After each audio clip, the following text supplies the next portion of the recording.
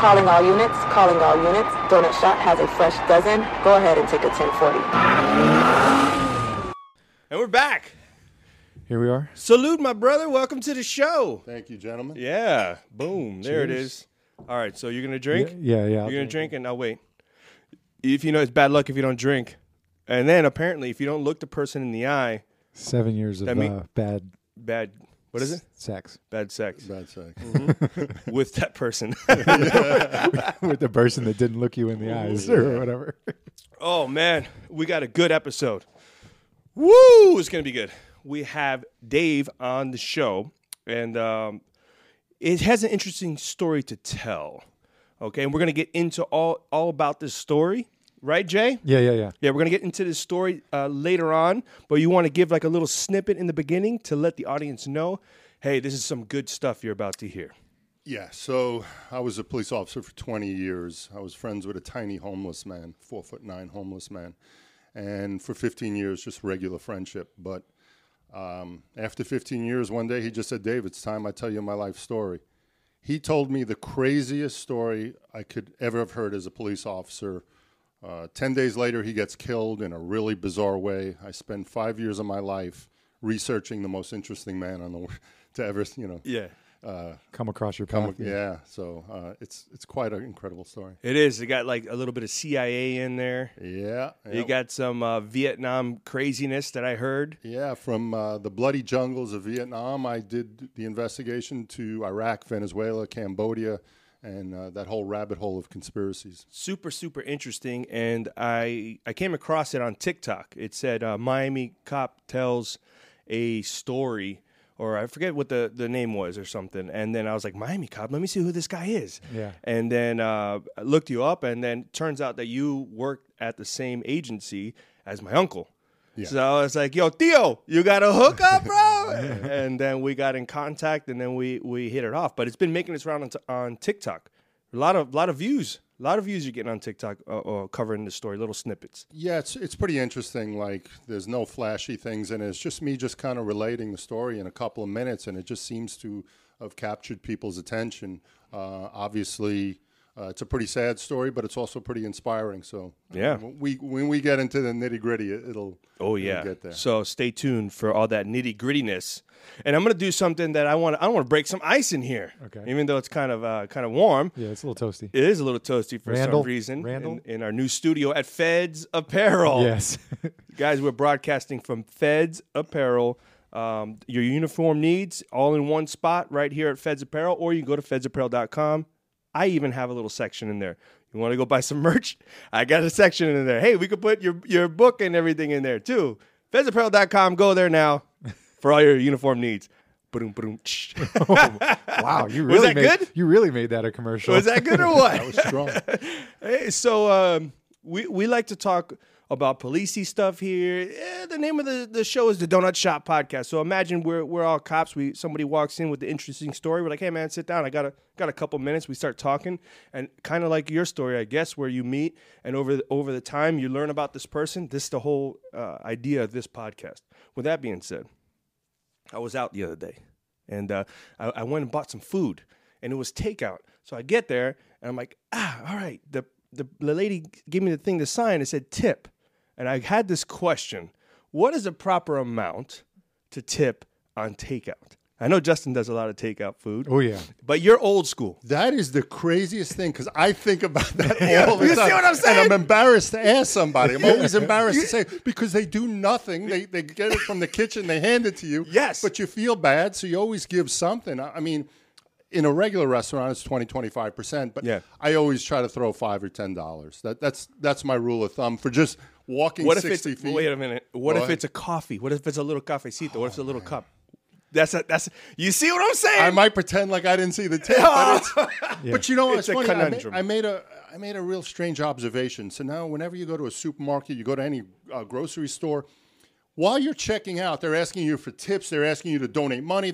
It's like Jehovah's Witnesses come running at you, so you don't get a chance. Like you're killed with all sorts of money, people asking you for money, just as you're just trying to check out. So it's a phenomenon. They turn that big screen around and they say, hey, here you go. Right. Well, how much of an asshole are you going to be? Right. You go to the pet store, you want to help pets that have been beaten up. And like, oh my God, of course I want to help. You know, it's like they got you on the hold, right? And the people in the line are like, look at this asshole. He don't want to give money. Yeah. You want to donate, and then Right. you're looking back. Hey, can you keep your voice down a little bit? Yeah. So, but what is he? He beat around the bush. $5, $10. You said on Yeah. a takeout tip. But how big is your order? You Well, see what I'm you saying? look $20, $30 order, but on a coffee, wow, that would be a tough one. Like, see what I'm saying? I might pretend like I didn't see the tip. You see what I'm saying? What do you think? So here's what I say. I'll start first with that. On a coffee or whatever. For the most part, if it's your job, no. I mean, you're a barista. You made a coffee. Okay, I don't really need a tip on all that stuff. But I know from friends that work in restaurants, one of the things that you're doing, like say Chili's, for instance, because they've had takeout for a long time. You're a lot of times a server that would have had a section, but you're rotated in for that day and you work the takeout. So you need to if know the infrastructure of the business before you get a tip. But let me explain this to people. Yeah, so okay. let me explain this to people. So you rotate in there. So if you're expecting normally like whatever, your $100, $150 in tips you'd work for your section. Now if you're getting cheapskated out by all of us, then you're going home with $50 or something like that or less. Because I know a lot of people that I've seen on the social media going, man, F that. I'm not tipping them for. But one of the things, and I've heard from a friend who used to work the takeout stand, what they're doing is, how you get everything boxed up nice and stuff. That's not the dudes in the kitchen. That's the takeout server, usually prepping the food, setting it up, making sure that you got your forks and knives and all the little extra stuff that you asked for in your Uber Eats order and all that kind of stuff. All that is what they're doing, and then they're setting it up. But again, I also go off of their attitude. If So you how walk much into do you the tip? I'm usually in that $5 to $10 range. I'm not doing like 10%. So like if my order's $65, I'm not giving them $13 or $12 or whatever. So I'm usually giving them between 5 and 8. 8%? $8. So would you say Like more 10, just a flat Would you fee. say 10%? Yeah, 10% sometimes. Like if the tip meter's already set up, like in the white register that they flip around and stuff like that. So I give them a little usually bit. now. So the 15% is gone on when they flip the screen around. I'm like, I'm trying to swipe to, hey, where's the other buttons? Because it starts at 20%, and it's like 25%, and then 30% tip. So the tips are going up. And well, that's just there in the place. What if you go have Uber Eats or there's other thing? It's like, hey, it's the tip. You want to tip the guy? You got the service fee. You got the restaurant fee. $30 for this pizza I paid the other day. I got one amendment. So one thing I ask is for everybody to do. Yes. The tips thing, and that's a really good point because people are struggling right now. Is I go to a small supermarket and they hire people with all sorts of handicaps that work the front and they do the bagging. Yeah. Those motherfuckers always get tips. I make sure I bring singles to help those kids because when you give a kid like that a job, and some of them are adults, you give them a job, they're working. They're doing their thing. It gives them dignity. It's such a beautiful thing to see. If you want good karma, you go and you do bad things in your life, just at least give those kids at the front that do the bagging. Man, that's a really good thing to do. Yeah. Because the most important thing in life is give a human being dignity. And those kids, man, their lives are tough enough as is. Yeah, for tips, I don't go below 20. I mean, you got to be a big ass to get below 20%. If you sucked and I still give you 20 just because of that, because what you guys are saying, that they're working. I got to tell my wife. She's like, they're not going to get a tip. That's. But what's crazy? got I've eaten recently with a few like large groups, and they do the pre-tip. Yeah. And they did that when they brought you. So sometimes nowadays they'll come to your table with a digital, the small portable like computer, like an iPhone that you can pay right there in front of you. And it opened up, and I wasn't even paying attention.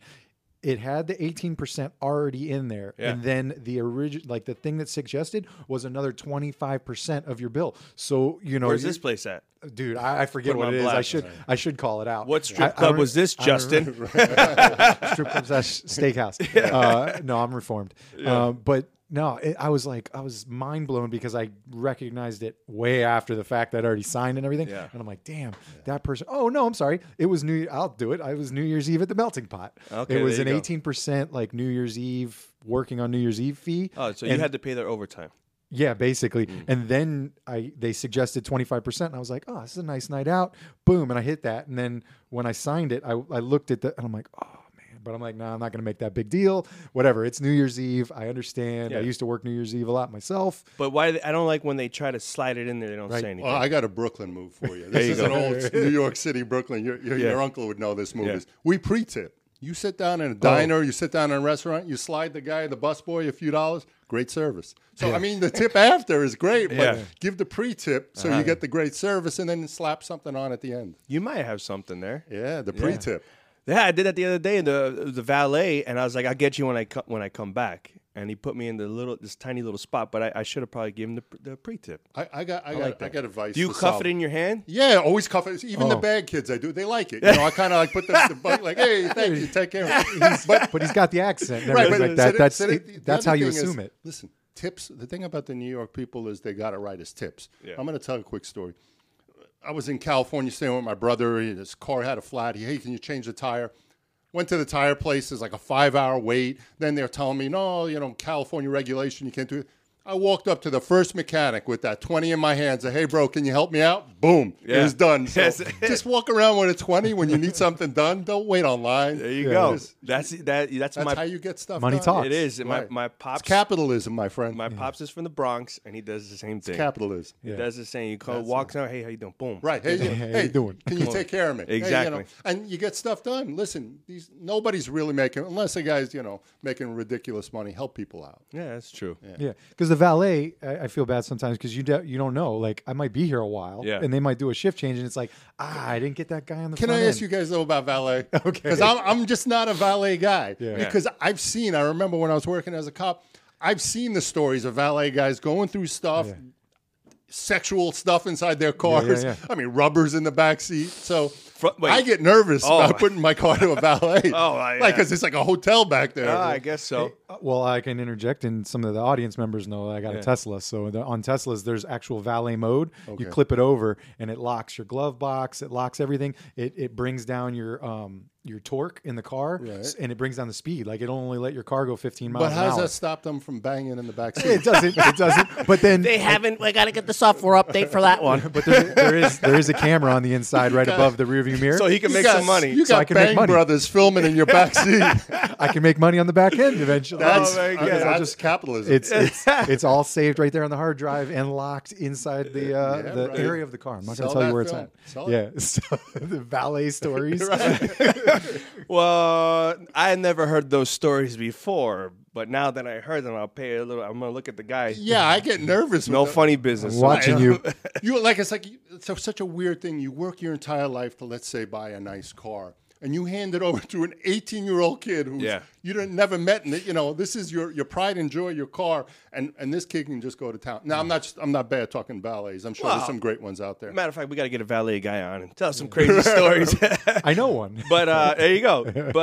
But I only valet when there's like no options of parking. Like Yeah. you have to park out down the block. Let's go back to my other rule. Yeah. That 20. That 20. Put you right up front.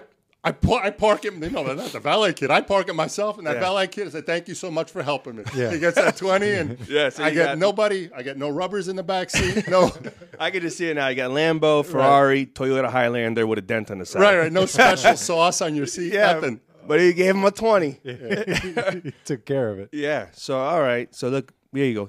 We haven't even been on 5 minutes. We got already a couple tips from you. Get a 20. Carry your 20 around Always. wherever you're at. Right. $20 bill. Because what does that 20 do for you? It saves time. Yeah. It's really about you paying for your time. That $20, you just saved yourself 40 minutes of aggravation, fighting, why can't you change my tire, fighting, why can't I just park in front. That 20 saves everything. It's good for your health. That's a good way to think Good about for the it. economy. It's good for the kid. It's good for everybody. This guy's a salesman. Yeah. That 20 is good for everybody. It's You know good for what? everything. I'm gonna go to the ATM after this. trickle Get down theory get a right 20. there. Digital age. I'm just going to say, what's your Trickle down. Hey, what's your Venmo? And that kid with that $20 bill, he's going to go right buy that apparel from you. Go right to your merch store. That's right. Man, I got to do them Cash App then, so you get a digital currency. We got to step our game up with the Cash App. You should just run around with your Nick Off Duty shirts and just, hey, man, can I park up front? Here you go. Here's a Nick Off Duty shirt. I don't know about that because then they're gonna Signed. It's more value. Hey, you want to take a picture with me? I don't want to tell you what they're gonna do with that shirt in the backseat of my car because we're trying to keep it. We seem like we're trending that way, but I'm trying to keep it back that way. We go, oh, thanks for the shirt, buddy. I find it in the back seat of my car along with the other items that you Oh said. yeah, nice steaming. You know what? All right, let's bring it back. So 10%. 10%. 10%? 10%. All right. And so a cup of coffee, 90 cents for the coffee. You leave in 9 cents, you cheap bastard. No, you got to leave singles. No, You leave the singles. dollar, Listen, that's why you walk around with singles. Singles. Take care I of have it. zero cash on me. There's another thing. have Sometimes cash? That's another usually thing. a little bit. Like walking around money is what I call it. Like if you get kicked out of a car, you got enough to get you home or whatever. Nowadays it's digital. The a lot old of times, lady but kicks you out of the house. that's You're exactly ready right. to Yeah, you get got- your throwdown bag. And, Yeah, you got walking cash. But you know, and then the other thing is like for the cops out there, sometimes you're forced to take some sort of a discount from a restaurant or whatever. I always make sure to then kind of throw it back. Throw it back at That's them a as good a one. tip. We do have point. a lot of police listeners, so you get the old. We took care of you on the bill. What do you do then? You always tip on pre-discount. 100%. Don't be an animal. Yeah. Be a good guy. yeah. That's a good. Don't be an animal. Don't be an animal. Don't be an animal and glom all the food because you're a cop and then not Yeah. take care of these kids. That's Don't be an animal. That's a thing too. I don't. Unfortunately, this is the life that we live. Sometimes we walk into a shop and they're like, no. Go ahead and take the water or take the Gatorade. And then you have people that abuse that and they'll go back to that shop and they're there on break every day, 3 times a day, walking 100%. in, just taking their stuff.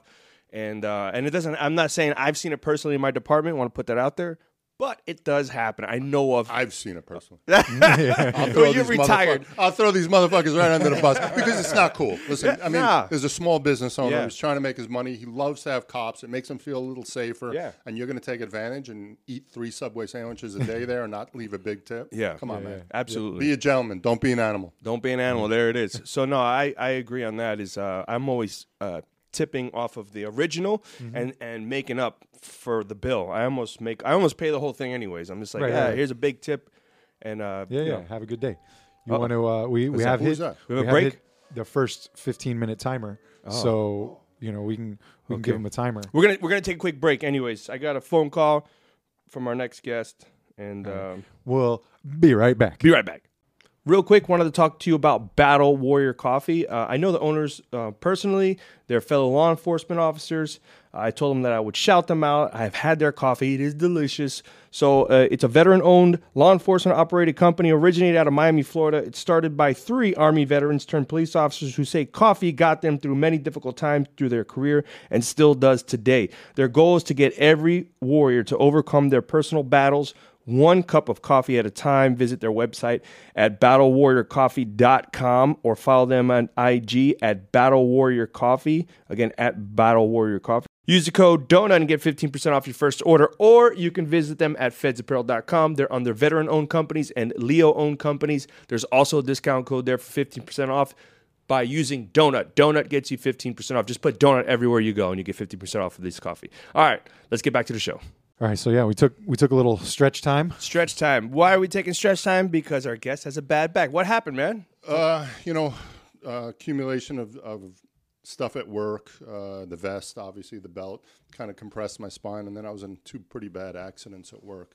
So I ended up getting 2 back operations, and I was just telling Justin on the break that, man, never get back surgery. It made me so much worse. The first one I thought I had a little bit of positive. Then the second one was supposed to help get rid of my sciatica. Doc said, the second one's nothing.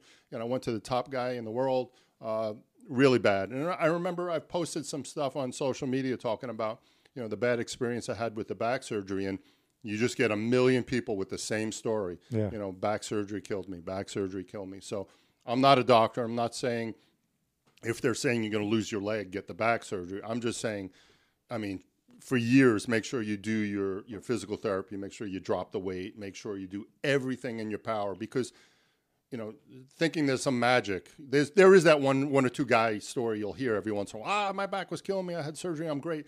Yeah, he's very rare. Yeah, those are specific cases. And mine, I had a He had bad back problems as well. super bad, and of late, like went to the hospital, and then steroid thing and all that, and it was bad. And so I've always done like maintenance where I would go to like Stretch Zone, and I always get massages, and I'd try to stretch regularly and stuff, and it mitigated some of the problems.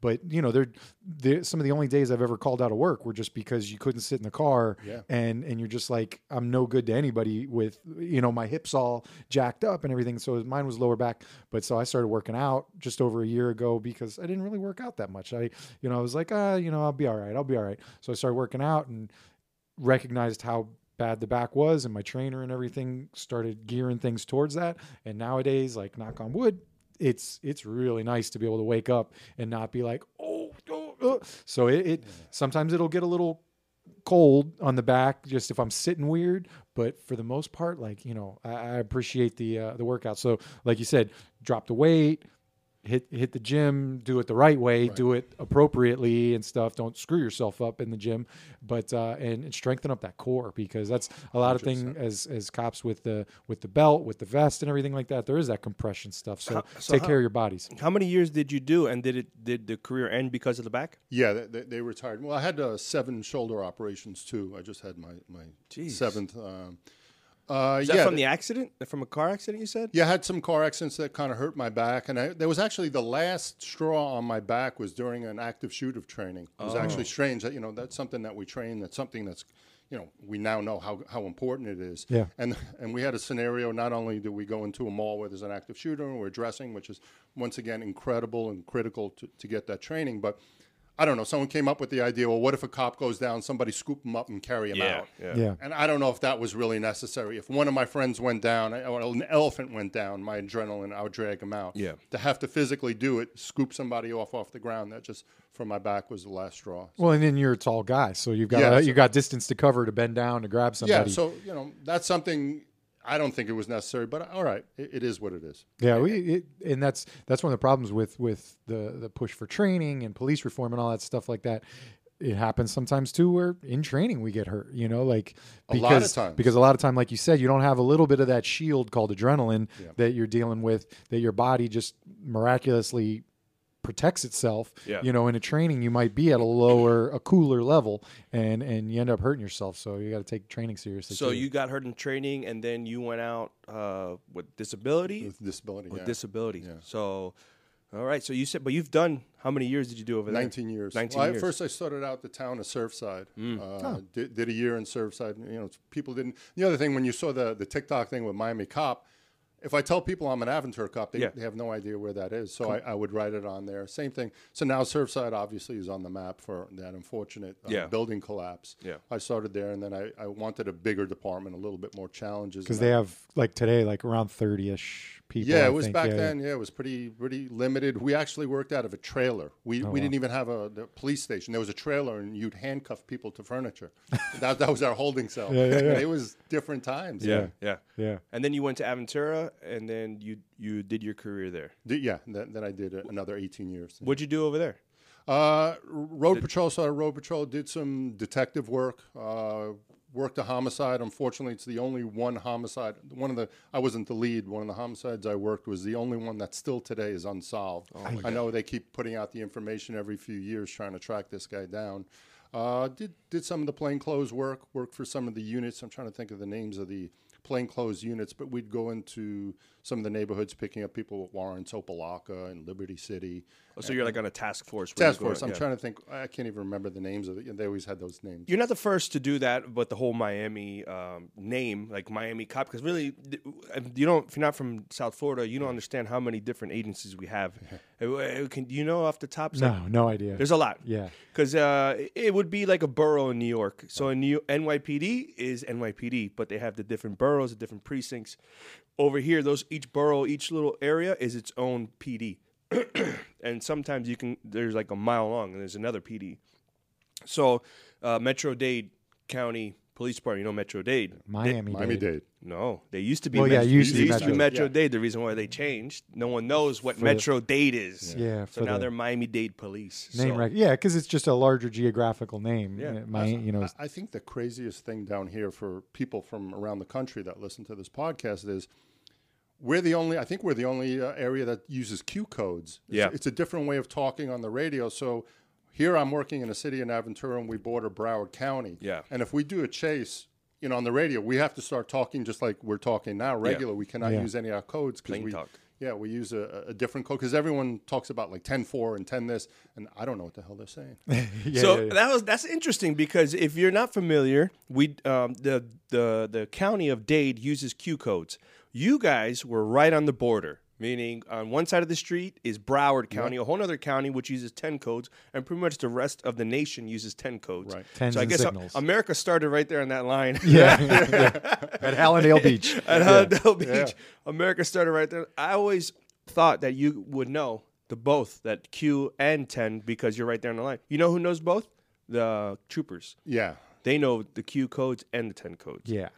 They're just better than you. But But as trooper, listen, you're out there. Listen, trooper, you're out there by yourself. That's a different job. There is no backup when you're a trooper. Yeah. You know, you're in Aventura, you're in City of Miami. Yeah. You know, 2 or 3, 5 minutes, other agencies, everybody's there. Trooper, show me out in the woods fighting an alligator, you know, in the middle of nowhere. Yeah. And you know, your backup's 20 minutes away. yeah, they're definitely a different breed, and rightfully so because of that situation. Whereas when you were working in a large city, there's always somebody around. But I just thought that it was so you did 19 years, and you didn't pick up one 10 code. You are that person that I live in America. Like, okay, how long have you been here? All my life. Yeah, and you don't know English? No, sorry. No, I know you Q and sanguish. I know you, baby. Yes, no. But I bet you know some Spanish. Yeah, I do. All right. That's another funny story is I remember growing up in the New York City Board of Education, and they were teaching, and we had a Spanish class. And I look at my buddies in school, and I'm like, when in my fucking life am I ever going to need to speak Spanish? I come to Miami, welcome to Calle Ocho. I'm like, what is a Calle Ocho? So, yeah, I mean, it's listen, as a police officer, like we're talking about the 10 codes, honestly, I think even knowing Spanish for where you work or whatever the dialect is even more. You want to go into a house and they're talking in another language, you don't know what they're saying. So, you know, you want to survive, you better learn what they're saying. Did you have to? So when we went to the academy and we got out, there was like a little ceremony. We had to name our firearms, our guns.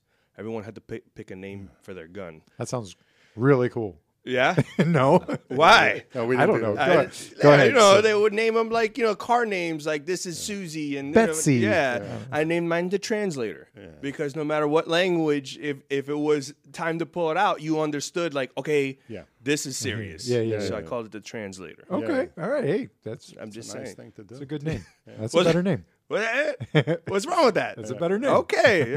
You want to talk about training? I'm going to throw in a quick story. Yeah. 'Cause, I was doing a training when I was working for a plainclothes unit. I was doing a training somewhere in Hialeah, but really out west, like just in the middle of nowhere. And for the people who don't know Hialeah, it's on the western part of Miami, and we were in a really rural area. So it's an undercover class, and there's maybe 10 of us in that class. And there's a room off to the side, and it sounds like somebody's doing defensive tactics, DT, and we just hear things being thrown against the wall, a lot of screaming, yelling, like somebody's in a lot of pain, but I don't know anything about it. Nobody knows what's going on. You know, who cares? Think about cops. We don't want to know. I'm there, you know, do my thing. And so I don't, that's none of my business. So at some point in the training, I get up to go to the bathroom, and there's a little bathroom in this place. I get up to go to the bathroom, and I'm standing in a urinal doing my thing, and I just feel a presence and a shadow coming towards me. You just can feel it.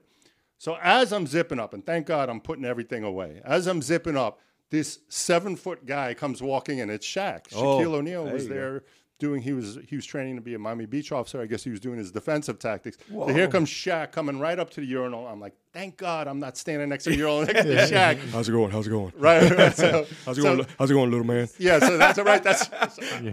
You think that's what I want to be standing next to? So that was the first time I met Shaq was in the toilet, you know, in a men's room. That's awesome. Did you say anything to him? No, he was nicest guy in the world. Nicest, hey brother, you know, that voice. Hey, how's it going? Yeah, how you doing, brother? Yeah. You know, and then there's a guy code thing in the bathroom. We don't make too much eye contact and touch each other. So I did run into him. The funny thing is, I ran into him maybe a year or two later in a nightclub, and he must have definitely thought I was somebody else because he came over to me and he was like, "Hey, nice to see you, a long time."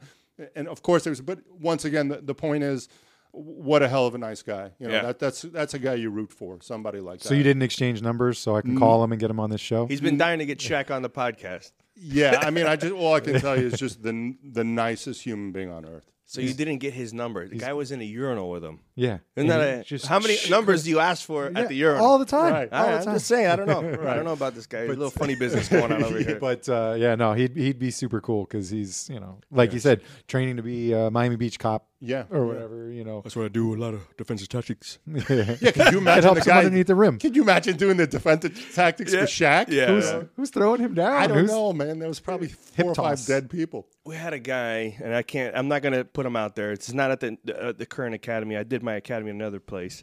He was a defensive tactics guy, but he had just crossed over from corrections. I felt like he had a chip on his shoulder because he always wanted to be a cop. He got into a smaller agency, and he was just like, I'm a cop, Mm-hmm. So when he would teach us defensive tactics move, it was like 100%. It's like, okay, you're going to be my volunteer. So no. hip tosses were real hip tosses, and he'd be like, yeah. And he'd get up. You see, that's how you do it. I was like, so talking about the Shaq guy, dealing with Shaq, this guy was a nightmare to deal with. Wow. He actually hurt somebody's shoulder in the academies, and he was the instructor. So just brought me to the story with the Shaq That's stuff. actually kind of common with guys who are a little bit insecure, that want to prove, that go a little aggressive. Last thing you should ever get hurt. I mean, it's possible for a freak, but you shouldn't be really getting hurt in training. No. I always thought it was stupid that if I got hurt in training and somebody's calling for, I don't want to say the code, but calling for an emergency police backup, I want to be there 100%, so I bring myself 100%. There was a story. Was he a little older guy, that guy? No. Was a smaller, little older guy? No, but that guy was good too. I know who you're talking about. He did my instructor. This was maybe 12 years ago. There was an older dude who in his day must have been a badass. But he must have been close to 70 years old when he came in to do a little bit of training in our roll call area. I don't know why this was occurring. That's not where we do our DT. But, it had to do with bringing guns into court back then, something about that back in the day we used to not. And so he was doing a gun retention class. The story is, you could see at some point in time he was a badass, but he was way past his prime. Yeah. And all of us in our department were giving him his props because, the guy did his time and everything. So when he would twist your arm, you'd go, ow, and you would tap and everything. But we had that one guy that just wouldn't play along. Yeah. And, he just said, your stuff ain't going to work on me. And you can. And the old guy just wanted to go home that day. Shows, I still got it. I twisted this guy's arm, and he screamed. And we all screamed for the old guy to give him his props. Yeah. Except for this one dude. So the old guy's like, well, if I got your back, what would you do? So he jumps on the guy's back, the officer's back. And this officer is just not right in the head.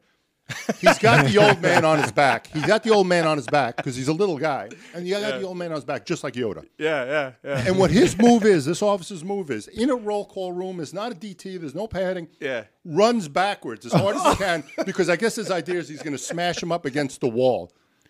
But he doesn't make it to the wall. They kind of trip. The old guy goes flying, bangs his head off a desk.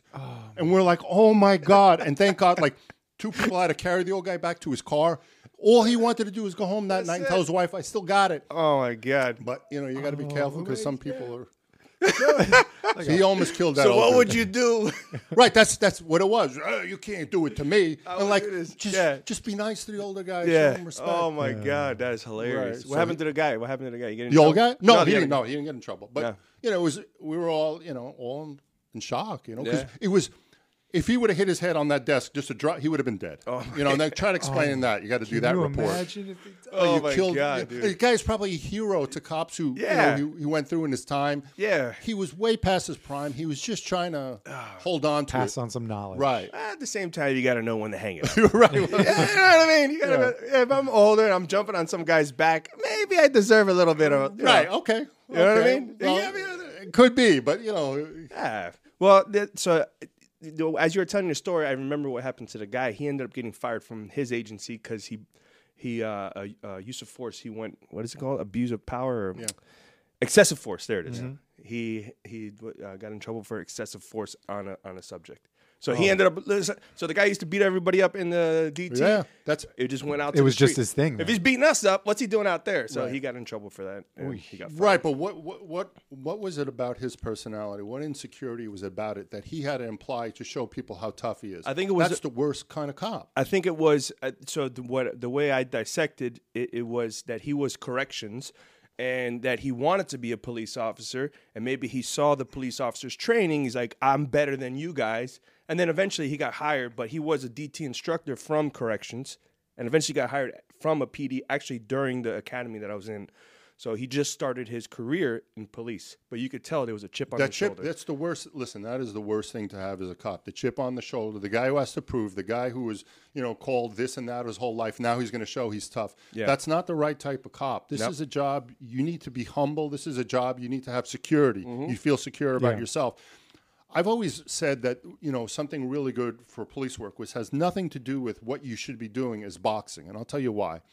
One, it's good to learn defensive, but not that you're going to use offensive boxing in any police, but it just makes you humble. When you get punched in the face, you're not a god, you're not a this, you're not a tough guy, you're humble again. So I always thought boxing was a great thing for police officers to blow off some steam, plus also say, hey, I'm not the toughest guy in the world. I get punched in the face too. Yeah. And I think it's really, really important, that type of personality of somebody who doesn't need to, show their power to make up for some sort of insecurity. So, and I would say nowadays, jiu-jitsu is huge because there's officers that maybe they get punched in the face and then they fall to their back and then they have somebody coming on top of them. Now you're like, oh my God, I'm in fear for my life. I'm on my back. I got to take out my gun and shoot this person. Whereas somebody who's trained, where they start in the position of on their back, they're like, I'm at home here. Let me just take his arm here, move him, lock him here, roll him over, and now I'm on top, and I'm in the full mount position. So I think jiu-jitsu, boxing, anything to let off that steam to where you get punched in the face, because a lot of people put on that badge, and they're like, I'm indestructible. Right, exactly, 100%. Until you get punched in the face. Right. I had this move as a police officer that I was 100% at being able to take down the subject until there was that one day where I tried that move, and I was like, it didn't work. It was just a baker that was somebody that was having an episode, and they were just, when they, and they're just cemented Crazy in strength, superhuman not strength. going to feel pain. They're not gonna... So as where you go under the chin, you throw them off balance, and you sweep the leg, and you bring them down. That was like my go-to, 100%. Yeah. Until then I was like, okay, I need more guys. I need more people to help me out here. Yeah, let's figure this out. Speaking of jiu-jitsu, I would say if you're a trooper, that is the number one thing. Oh, yeah. When you're alone, when you might have to fight for 20 minutes. Yeah. The thing is, like, for a city guy, I would say try to stay on your feet as long as you can, because you're hitting we have a little red button on our radios. You hit your little emergency button.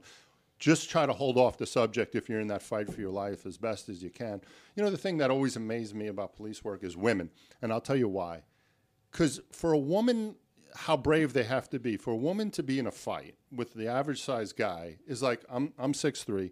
That's like me fighting Shaq. Right. It's like, it's me again. So I don't want to fight Shaq. Yeah. So think about like how brave women have to be. Because I've been in fights where I've seen a couple of guys not jump in, and I've had 90-pound women jump in. Now they got their asses kicked, they got thrown, but it's about the heart. It's not about this job is always about the heart of a human being. It's never about what they look like, what they say. It's what's in their heart. Which brings us back to the reason why you're here today. You like that? That's a nice transition. You like that transition? I felt smooth. Man, I felt like he took me to the ground. And then cut it off and take a break. Well, when we come back, we're going to talk about a guy with a big heart who is 4'9" in records, but in actuality, we have some evidence now that says otherwise. When we come back, we're going to hear the story of Richard Flaherty. There it is. Right. I said it without your help. You're just nodding like you're doing good. Yeah. If you could, you'd pat me on the head. So we'll take a quick break, and we'll come right back, and we're going to dive right into it. This season, we're going to be recording out of our new studio, the Donut Shop Podcast Studio, located in Feds Apparel. We teamed up with Feds this year. You're going to hear more about it throughout the entire season. And if you want to, go visit them right now at fedsapparel.com. You could even pick up one of my cool police car shirts, shameless plug. Go over there at fedsapparel.com and check out everything they have to offer. Now, let's get to the podcast. All right, so 4'9", Richard Flaherty. So this story, Talk to me. Story starts when I go to this new city from Surfside. I transfer over to Aventura. That's really where the story starts as a rookie cop. And as every rookie cop knows, you need money, so you're working off-duty jobs nonstop. So I was working off-duty job at the movie theater in uniform, and this tiny little dude would come in, and just like you just see somebody over and over, and that's how relationships start. You don't just go approach people you don't know, a head nod, and this or that. there was something different about this guy besides the fact that he was tiny. He was 4'9". He also was athletic built. You know, so you have in real life you have dwarfism, you have proportionate dwarfism, and you have non-proportionate. You think of like a Peter Dinklage. Yeah. My friend would be considered proportionate dwarf. All his limbs are the exact size of ours, just shrunk. So see him every day, started the nods, and I started asking him, because he was always in the movies. So I would ask him about the movie he just saw, and that's kind of how a relationship started. Something happened, he would come into the mall. Something happened in the mall. They felt that he was homeless or that he was spending so much time. They kicked him out. I know he fought his way back into the mall legally. And then I would see him out on the streets, and we would talk more and more. And this guy, this little homeless guy, and when I say homeless, he wasn't dirty or anything. He took care of himself and his appearance. This little guy had such knowledge about the world. Now, the other thing I want to stop and say is I try getting him off the streets. You know, I try to say, hey, you know, we have shelters. Hey, I have these programs. I have this. What can I do to help you get off the streets? But as you mentioned, you said the word Baker, and cops know what that means in Florida. For the rest of us, you know, it's a mental illness where a Baker Act means that the person is a danger to themselves or to others, and if we left them alone, untreated, you know, it would cause harm to themselves.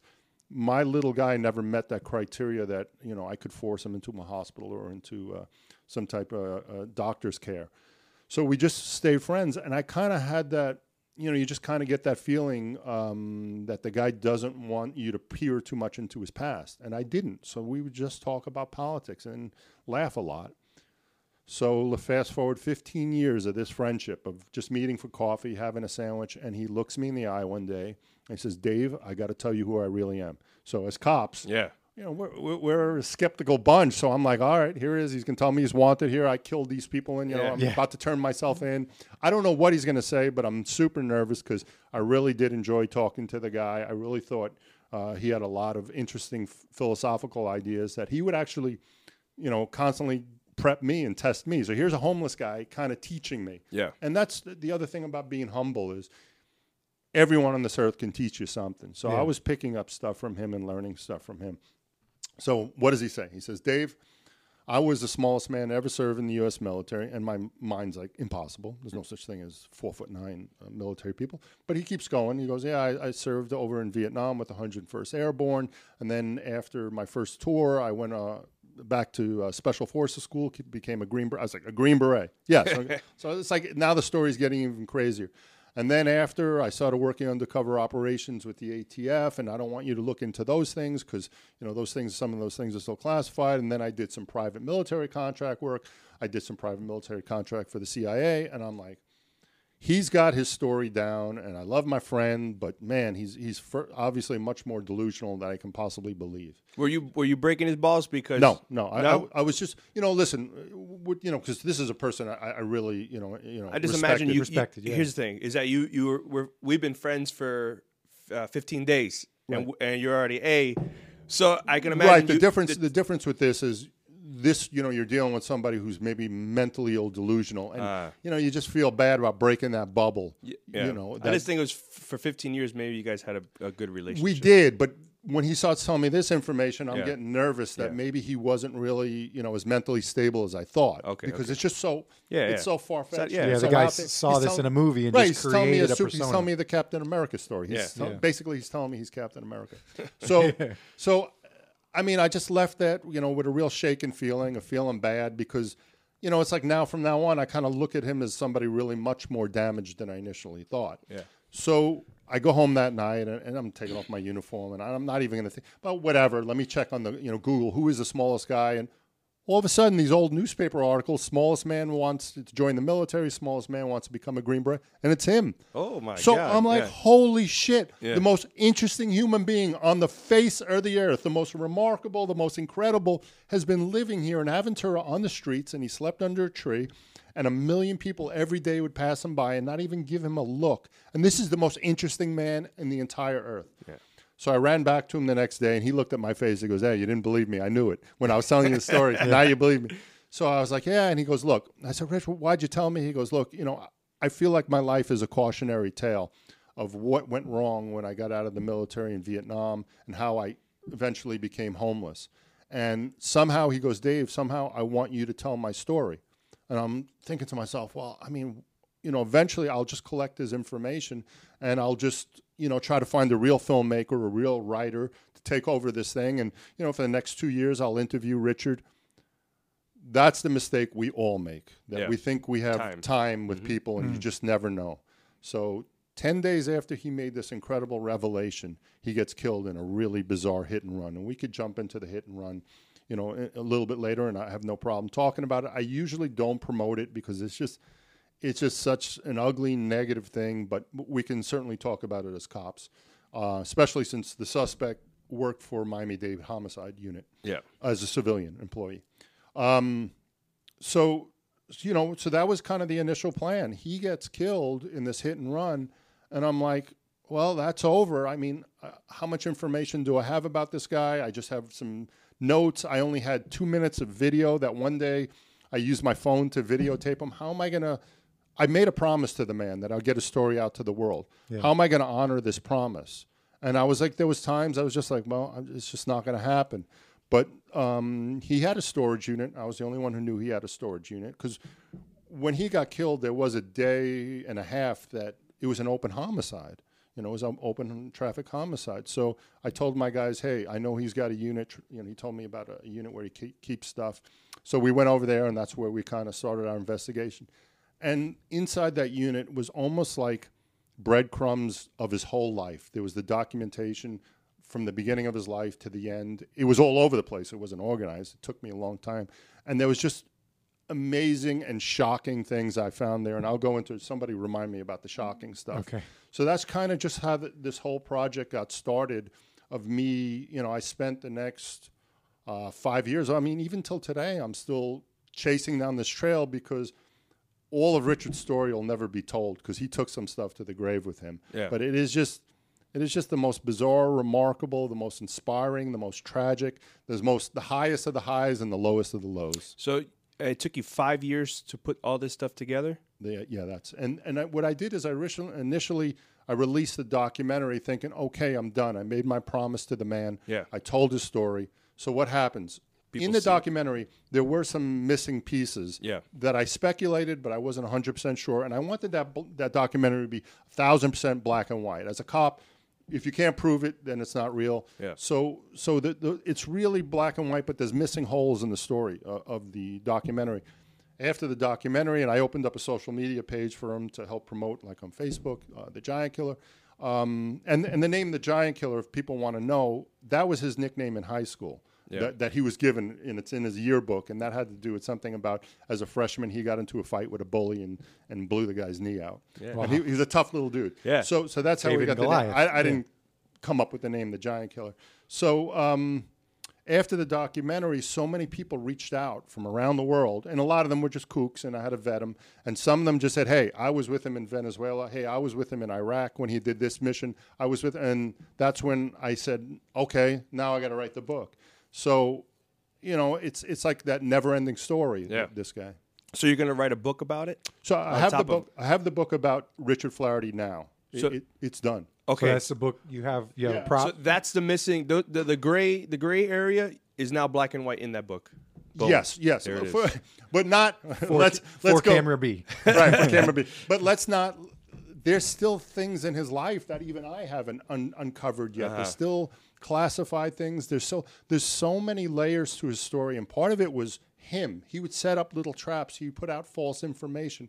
He was really the most complex human being I've ever heard of. Wow. Why do you think he picked you? Okay, so one, I think because I didn't press him. Yeah. I think he trusted me in our friendship. And the other thing is he knew he was running out of time. And not because he knew he was going to get hit. Although he did feel he was paranoid. Most people, when we deal with him as cops, say, oh, the CIA is chasing me. He would say the State Department was after him. But he had stage 4 cancer on his head, which he attributed to Agent Orange. So I think in his mind, he knew his time was running out. He was getting treatment, but... So to go back, so he joins the military. He's an Army Green Beret. First he goes into the Army, and they never thought he'd make it through basic. How can...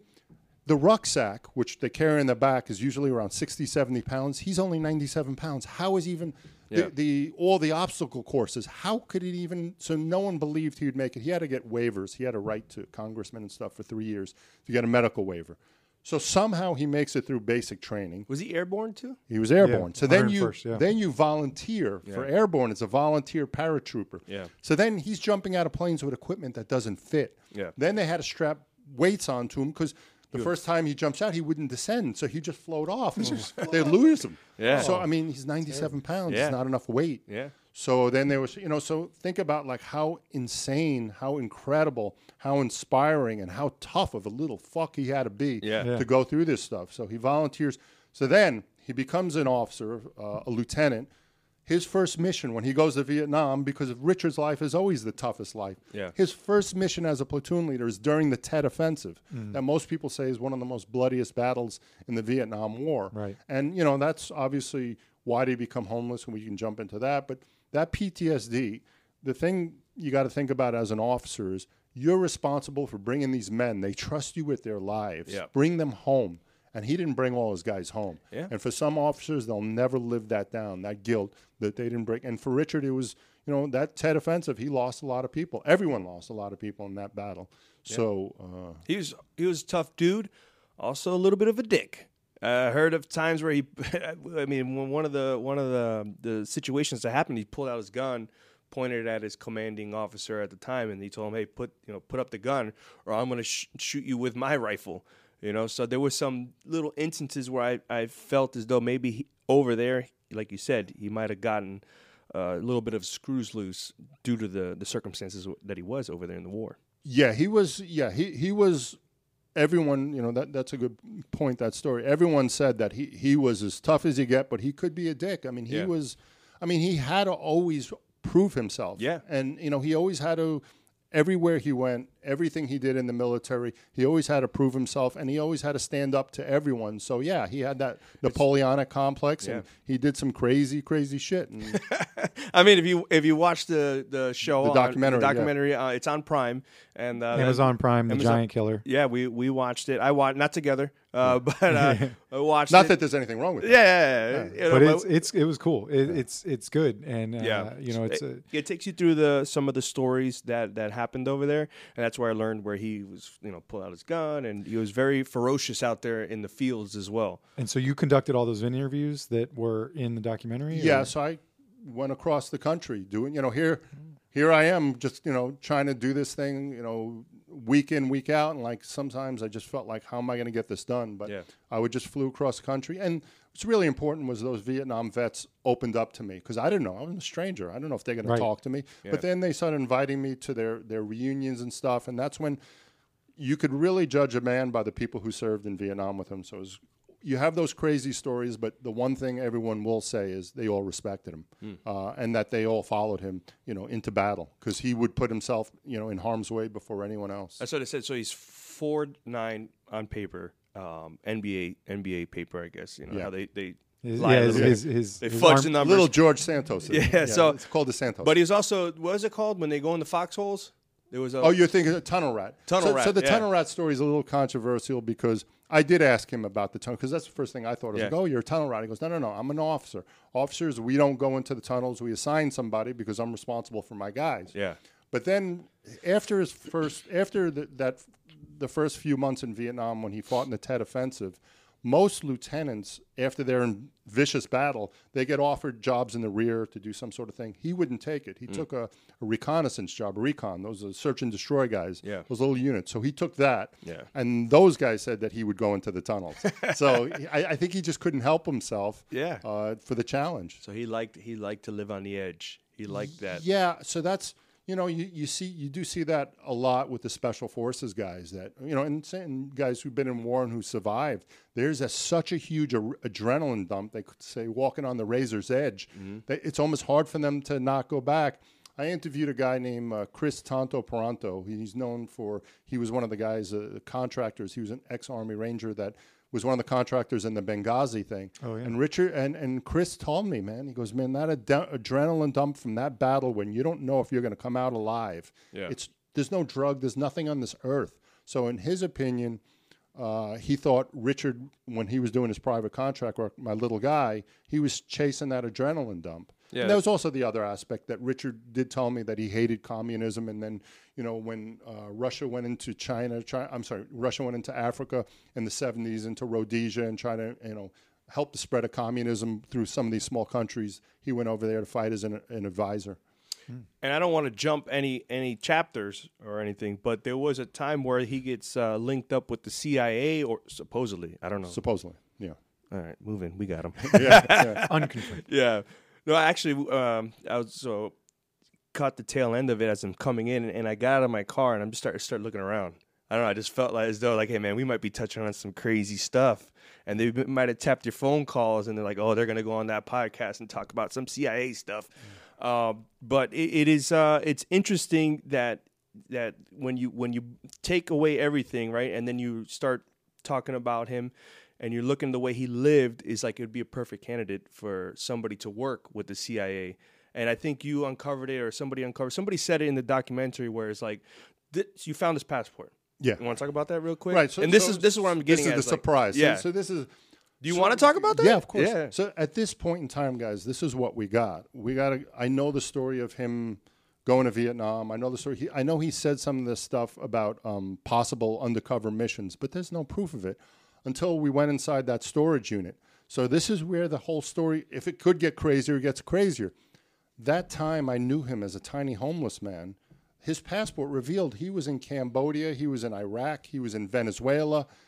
Nobody knows who he was there for. Nobody knows. I mean, there's people who came out of the woodworks who speculated, but there's nothing on paper. There's no paper trail on that. And I did my Freedom of Information Acts with the CIA and the State Department, and I got that standard letter. We can neither confirm nor deny the presence of Richard Flaherty. So yeah, that was really shocking when I found that passport, because you think his missions were over when, he's almost 70 years old and he's still out there. The dates on the stamped dates were in the time where that you knew him?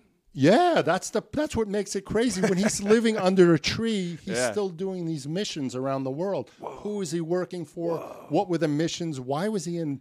He was in, I forgot the name of the place in Venezuela, but I spoke to some federal guys. It was a small port city in Venezuela, and they're like, that is one of the most dangerous places for an American to just walk in.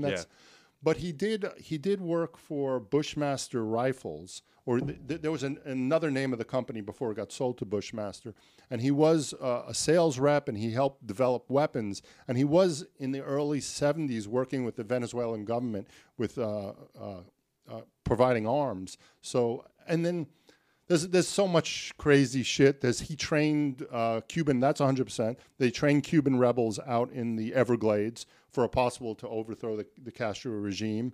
I ended up interviewing a guy. I thought that. So it's confirmed that he worked for the CIA, or no? No, that's not confirmed. Nor denied. So who's is the ATF? Listen, okay. ATF. There's an ATF agent who I believe 100% that everything he told me, and from his information, because Richard worked with the ATF in the 80s to bust a crime ring at a Fort Bragg that wasn't stealing some weapons, tons of weapons and explosives. Yeah. Now that's where even more CIA shady stuff, because if you look at newspaper articles and you look at the 2 Green Berets who got arrested, who were allegedly stealing this, they say Richard Flaherty was a CIA agent. He was using us to get weapons down to the anti-Sandinistas in Central America. This was a CIA operation, but it's all falling on us, so the government doesn't look bad. So the ATF agent and the federal prosecutors in that case deny it. They say, no, it really was these guys were stealing it for profit. So, but there's CIA declassified documents that are still coming out now. There's some stuff that I see now, newspaper articles that the CIA shut down that are now being declassified that talk about Flaherty and some of these meetings in the 80s in Central America. So it is as wild as it gets. We should cut right into Justin's face. Right. Holy moly! Well, and then only just because last night I'm watching. But the whole thing was, here's a homeless person, right? Yeah. Homeless gentleman, and he has a passport that he's been all over the world. Those plane tickets cost money. Yeah. So that's where the whole question is like, if he's not working for the CIA or somebody, how did he get the money to fly around and go to all these different parts of the world? I saw his bank account, and there was never any fluctuations. He had about $2,000-$3,000 in his bank account, but there was never any crazy Now, is there an offshore account somewhere sitting with a ton of money? And I'll tell you, there's so many I could talk for days about the million insane things that happen with me and Richard. But one thing that's not in the book, maybe it is in the book. Wait a minute, it's starting to make sense now. Certainly you pulled not up in a nice BMW. Whoa, you know this hold guy on, real hold on, good. hold on. Wait a minute. Wait a Hold on minute. a second. That valet kid lent it to me. Valet kids will lend you any car. For $20 bucks. So like, the last week of his life was the strangest week of his life. Like, I finally got a guy from my department that had a really good hook with the governor and with the VA hospital, and they were going to look into Richard's case, and Richard felt he was being denied all sorts of benefits. That was like amazing, and Richard gave me the okay. He said, okay, I'll go to these meetings. I was going to change Richard's life that last week. Everything was turning to the good before he got killed. So maybe 3 days before he gets killed, he tells me, hey, Dave, meet me at this apartment. I'm working my shift, and it's in my zone. He says, meet me at an apartment. Richard had a cell phone, too, a little flip phone. So, okay, why am I meeting? So I meet him, and he's in an apartment with a real estate agent. It's not the best apartment, but it's nice. It's $170 back then, in 2015, $175,000 apartment. So he looks at me and goes, Dave, what do you think? I'm thinking of offering them $150. And I'm like, what what is this? Where do you're homeless. Where are you going to get $150,000? Yeah. So then later he told me that a buddy of his, a real estate guy, owed him the money and was going to give him the $150. Now I interviewed that real estate guy, and under no circumstances was that part true. Oh, okay. Richard did not tell me the truth because that guy didn't know. As a cop, we know when people bullshit us. Yeah. When we hit him with a surprise question. Yeah. And he didn't blink at all. He goes, buy Richard an apartment. I have apartments. I offered him apartments all the time, and he wouldn't live. Not the nicest ones, but to live rent free, and he wouldn't. Where was that money coming from? No effing clue. Dun, dun. And that's in the new book. No, I'm just kidding. And wait for the second book because I won't answer that in the first. Yeah. So, I mean, going back, it's almost like it's sad to say because these guys are over there. They're fighting for our country, but they're homeless in the jungle. They're learning to live out in the thing. And maybe he just felt comfortable under that tree, or was he directed to live under the tree out as a homeless guy? Who knows? Part of his cover. But but they feel like it's almost like a sense. You get a sense that he felt at home, being out under out on 100%. Just being homeless. 100%. Because this is what at one point in my life, this crazy point in my life that I'm in Vietnam. I can't go back there and relive that. But I almost feel like that's like I'm at home. I'm back in that time. They feel safe. Like Richard would. Wherever he stayed, he had little traps, little snares. He would put crunchy leaves around him. He had, that's the way he felt safe. He didn't feel secure inside an apartment where he kind of felt trapped. There's a story I just told that I just got, that's the point of this thing. It never ends. I just got another Flaherty story. So this is like 72. A bunch of guys. He's from Stamford, Connecticut. A bunch of guys from the neighborhood are in Miami Beach on like a spring break, whatever it was in 1972. One of the guys who told me the story didn't know Flaherty, but he said one night they told him another guy from Stanford's coming. So Richard just got out of the military. He was just got out of being a Green Beret. This guy's got the Silver Star, 2 Bronze Stars, 2 Purple. I mean, crazy decorated Special Forces hero.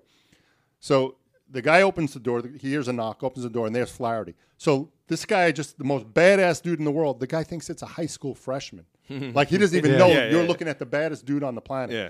So he goes, some fresh-faced high school freshman who says, he's coming out with us, and that's how he first met Flaherty.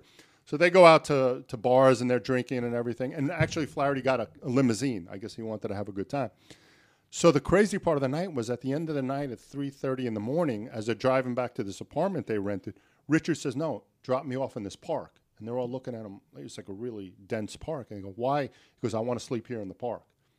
So he didn't feel safe with his friends in an apartment. He'd rather sleep in a park. That's how fucking crazy. That's what I'm saying. It's crazy, man. And I guess, I mean, it's still to this day after our next show, we're gonna have a guy who went overseas. He served overseas, and I'm gonna get into some of those questions about where you lived over there, the way coming back over here.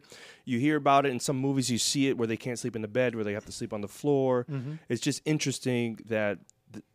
Richard would want to slap some perspective on you. Yeah. This is mind blowing. You have to visually picture this.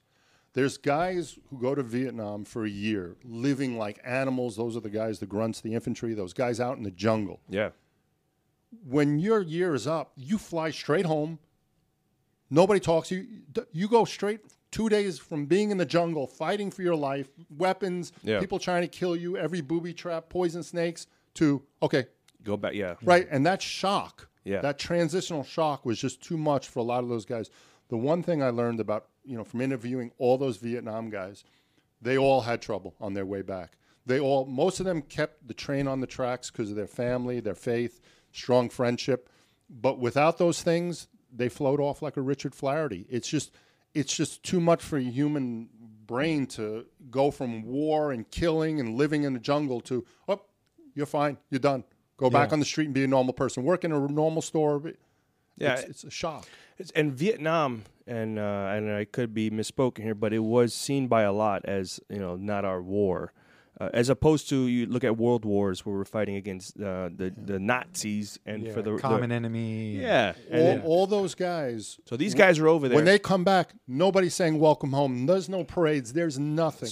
There is nothing. I started finding out so many TV stars. Like there's a guy who on Three's Company, the guy who plays Larry Dallas, he's an actor named Richard Klein, served with the 101st Airborne, saw some really ugly battles, never told anybody. There's the guy from Sanford and Son, the actor, the son who's Demond Wilson, same thing, went to Vietnam, fought, told nobody because it wasn't accepted. People would hate you for it. Yeah. And it's a lot like us as cops now. Yeah. Strangers who don't know me are judging me from one guy, from one incident that, it's 1 in a million happens. Now you're judging me. Yeah. I feel bad when it happens to me. I can't imagine how shitty these people felt when the public turned on them. Yeah, absolutely. And being in a whole different area, thinking that you're fighting for freedom, and then you come home and they're like, basically, like we. If the protesters, killers.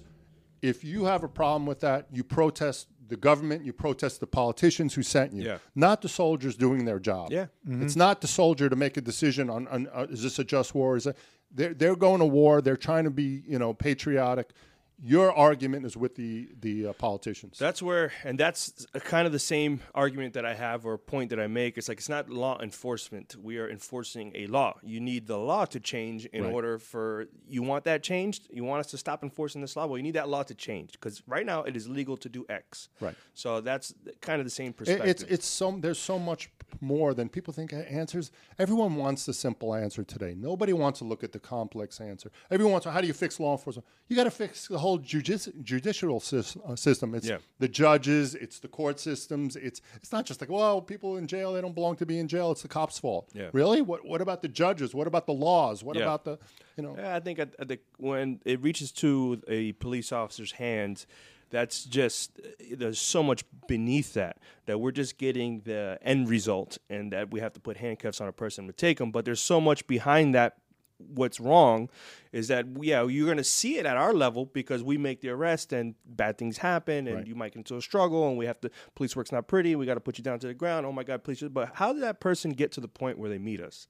And that's where the issue lies. And that's where no one really can understand. Just like, oh, the cops are bad. Yeah, well, you take away the cops, there's still going to be that issue, but you're never going to meet that boundary of police. It's going to be like, oh, and then victims and victims and victims. And they're going to continue doing what they're doing because police are not the issue. It is whatever is driving that person to meet the police. But that's another topic. You brought some pants. Yeah. You want to take a let's take a break. Let's take a break real quick. Let's take a break. This will shock you guys, your audience. All right. Let's take a break. We'll be right back. Hey, come here. Come here. No. Bring it in real close. I got something for you. Did you subscribe yet? Right down there. Hit that subscribe button and the bell notification because you got to know when we're going to give you a show. Do it. Go now. Go now.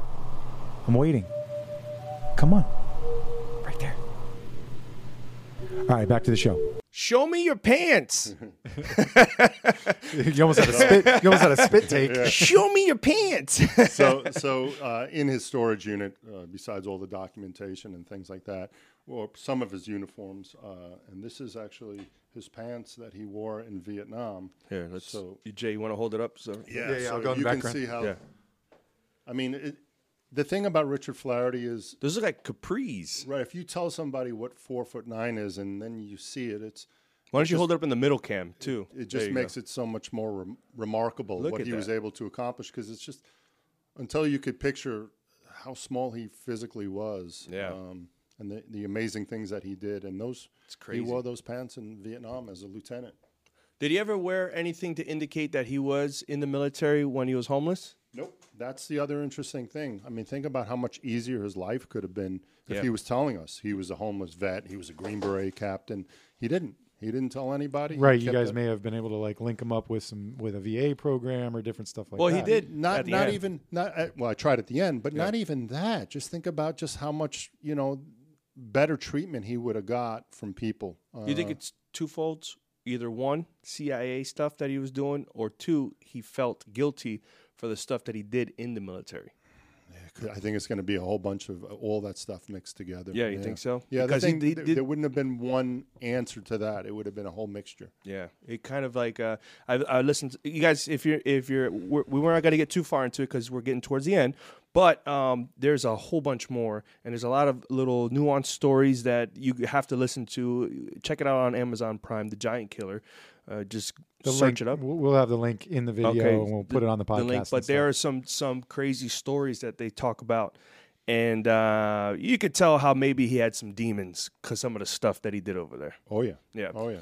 Yeah. I mean, there's that one incident which it just kind of reminds me a lot of the movie Lone Survivor, where in the movie Lone Survivor, which is obviously the true story, that they took a hostage, not a hostage, I'm sorry, they took a prisoner, and it was a kid, and they had to decide, he's going to mess up our mission, he's going to give away our position. What do we do? Do we kill him, or do we, risk our own lives? And they made that decision there to let him go, and then you see what happened. The whole unit got wiped out. You're talking about in Lone Survivor. In Lone Survivor. Yeah. So that was a situation once with Richard on a double mission.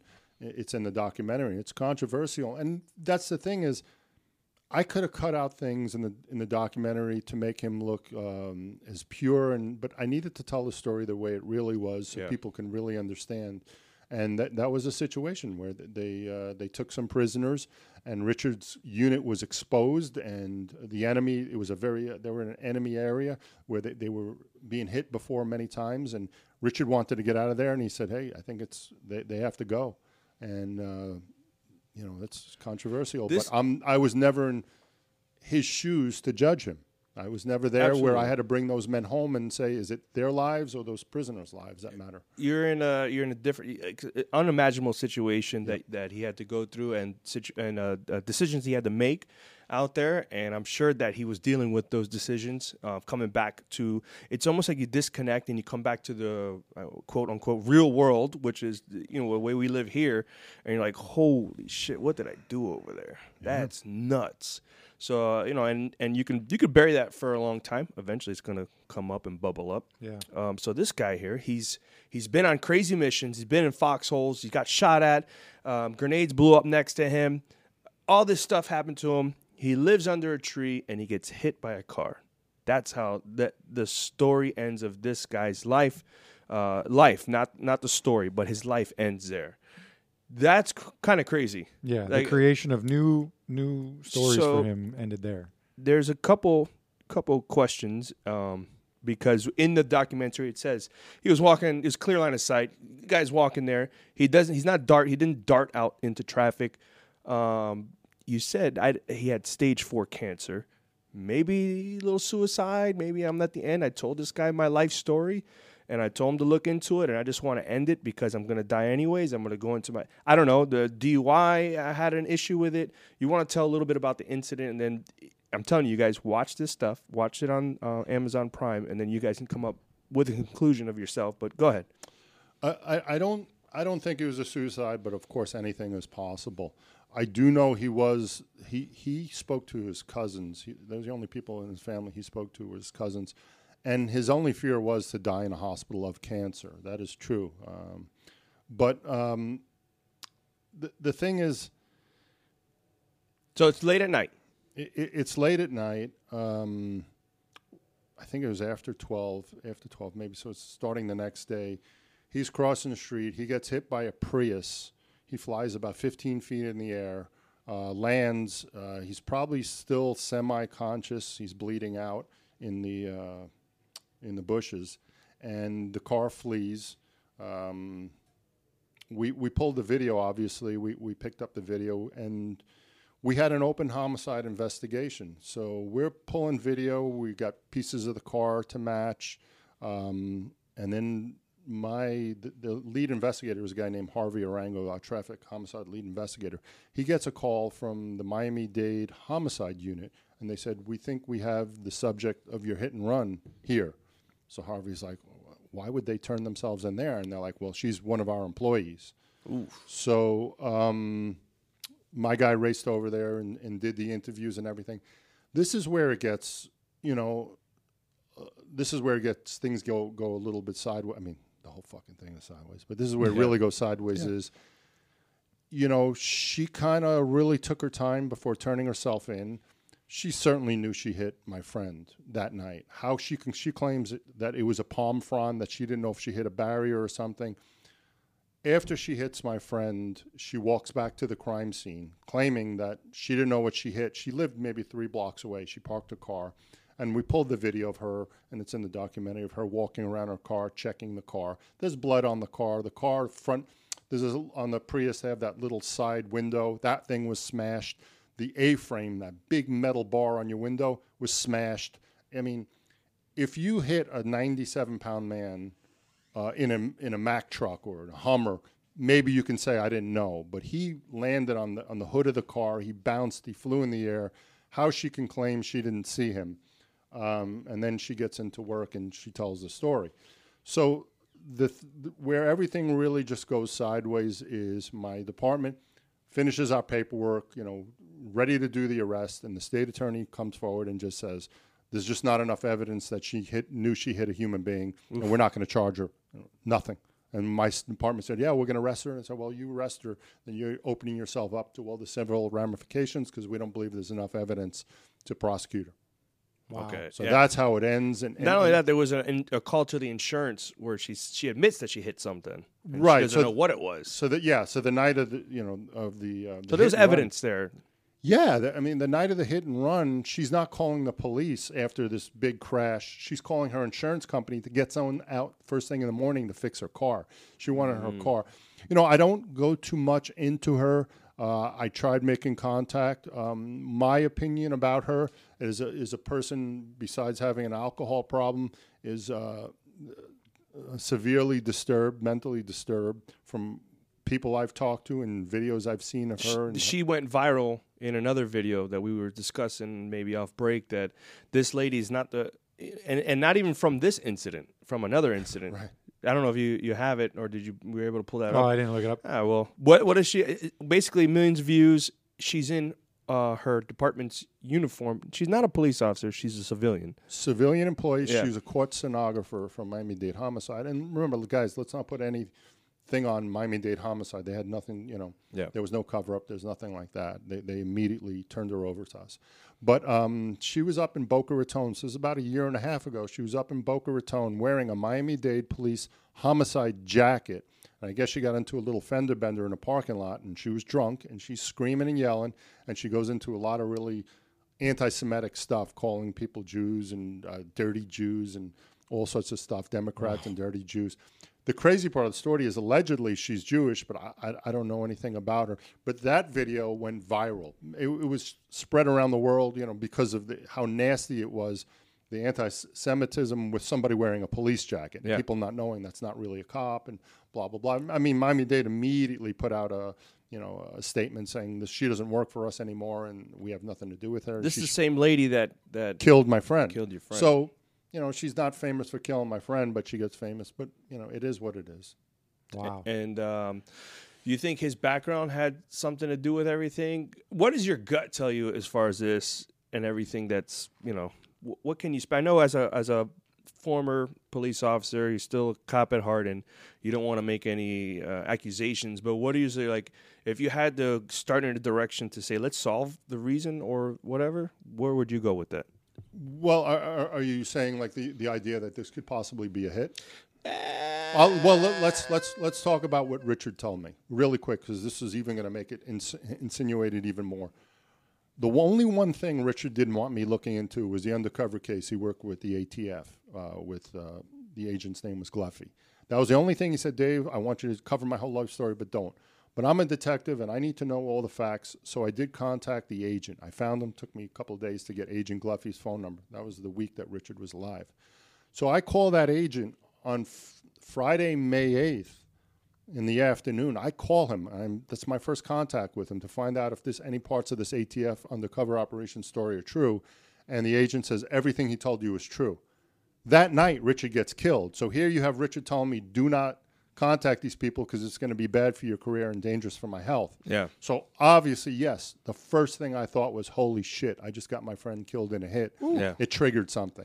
But extraordinary accusations require extraordinary proof. Exactly. And it just I've never found any evidence that she was some sort of plant from the CIA or that she was given some sort of instruction to kill him. And think about how hard that would have been to set up that whole thing. Yeah. But and then when you see the video of her being drunk, that's the most obvious, choice. It's just, I don't know, coincidental? Coincidental is that, obviously, listen, the minute I heard he was, I got a knock on my door at 5 a.m. from one of my guys in uniform that next day saying, Dave, your friend just got killed. And I'm like, the first things in my mind is, holy shit. Yeah. He told me not to contact the agent. But, that was just coincident. Yeah, and that's so fresh in your mind because it just happened. So right. So it's like, just what a strange set of circumstances that occurred. Okay, so we have to have evidence as police officers. Right. We could have a hunch. Right. But we also are like, coincidental? Ha ha! I think not. And then you have to dig and figure out, But maybe yes, maybe no. Who knows? Listen, anything in this world is possible. Yeah. And obviously, a lot of the people who follow the story, that's their first thing is, I don't care what the officer says, this was a hit.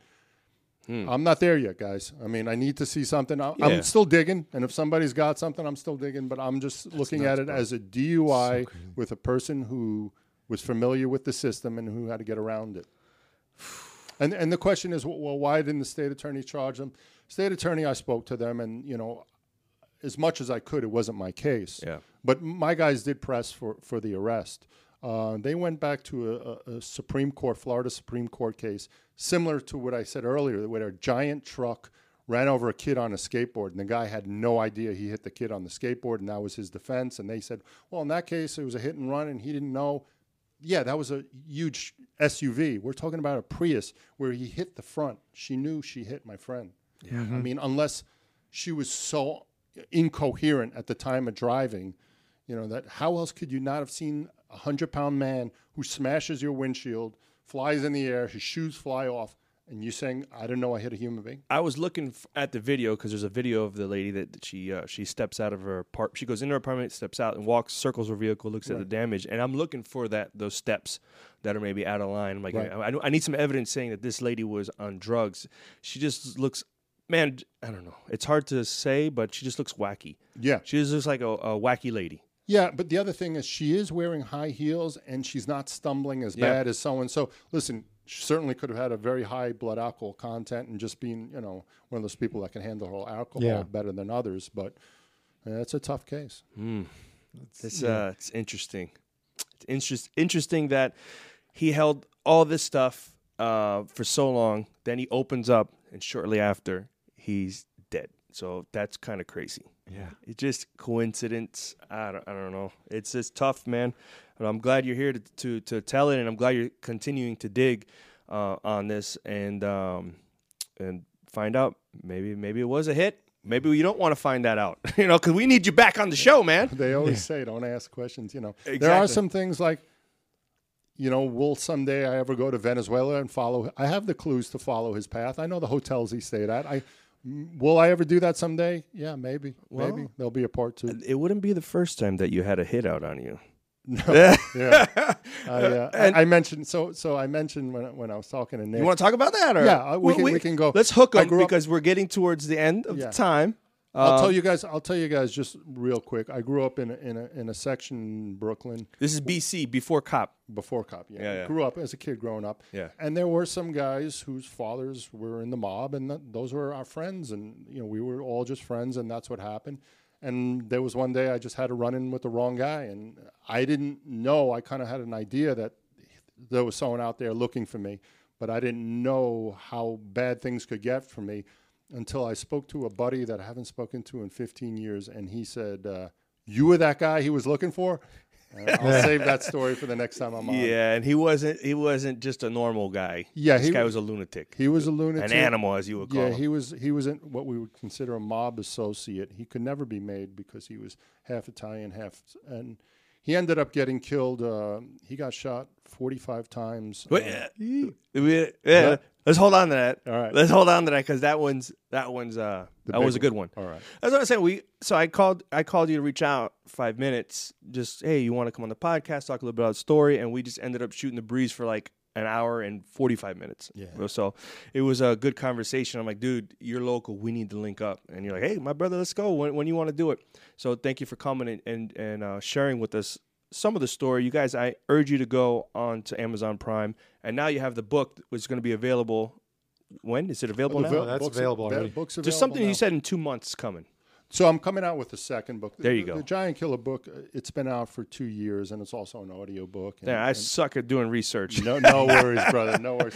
But what happened is, when I have social media pages, I started learning other people were telling me about other soldiers who did incredible things. So I would do little write-ups about their stories, and people said, hey, can you do a combination book with all these soldiers? So that's what I'm going to be coming out with next in about 2 months. So it's just stories from all these people that you met All that the these- audience asked you. Yeah, or they said, hey, do you know this guy's story? So then I would research it, and I do a little write-up on the social media page, and they said, can you make a book with all these incredible heroes in one book? And I said, sure. So that's what awesome. I'm going to try to come out with. So I found it interesting that you got. I can see you got the Facebooks. You know what I mean? For sure, you got the Facebooks. Yeah. You know what I mean? But now I'm like, hey, who's this guy in the TikToks over here? You got a big following on TikToks. Yeah, that was really, really fast. What happened? It exploded real quick. Yeah, I started TikTok maybe 6 months ago, and I very reluctantly. I had a cousin that knew about it, and I was like, I don't know. People do the chicken dance on there. What is it going to do? Why would my audience be on there? Why would people who care about the military? But they were all on there, and the interesting thing about it, and I don't work for TikTok or promoting, is just I'm just telling the raw story like I'm telling you guys, and just people found it interesting. And there's no flashing, and there's no dancing, and there's no nothing. It's just telling a real story about an incredible person. But the first couple of videos on there, I saw your dance moves. Oh, you did? Yeah, those you saw. He went way back. Story. All right. TikTok. Yeah. That's not how you do it. That's not how you. No. All right, you caught me. I'm All just right. kidding. No. But listen, I'll pay you that money on the side later. Hey, you got the 20. You should have a 20 right now. There you go. The silence you on that one. All right. Well, you're gonna come back. 100%. All right. Absolutely. We love it. So you're on TikTok. TikTok handle is The Giant Killer, correct? The Giant Killer, Facebook, Instagram, The Giant Killer. Just jumped onto LinkedIn, made some really great contacts on there. But you guys can find the book and the movie. It's on Amazon. Spotify just picked us up. The audio book, Vudu, Roku, YouTube, Google Play, all those things were on there. And thank you so much for everyone who supports this project. Yeah. I can't thank you enough for everyone who cares about Captain Flaherty. I can't thank you enough. The man died on the side of the road, and we're now keeping his memory alive. Yeah, it's awesome. Awesome stuff, dude. Yeah. No, I mean, it's just riveting stuff. So it's I did watch the documentary, most of it so far. I was just catching up, and it's really cool. So check it out. Yeah. And awesome to have you here. Thanks for coming. Can't wait to have you back. We're going to talk about some more stuff in that mob hit. Hey, forget about it. Hey, thanks, guys. All right. Cheers. Salud, my brother. Calling all units. Donut Shop has a fresh dozen. Go ahead and take a 1040.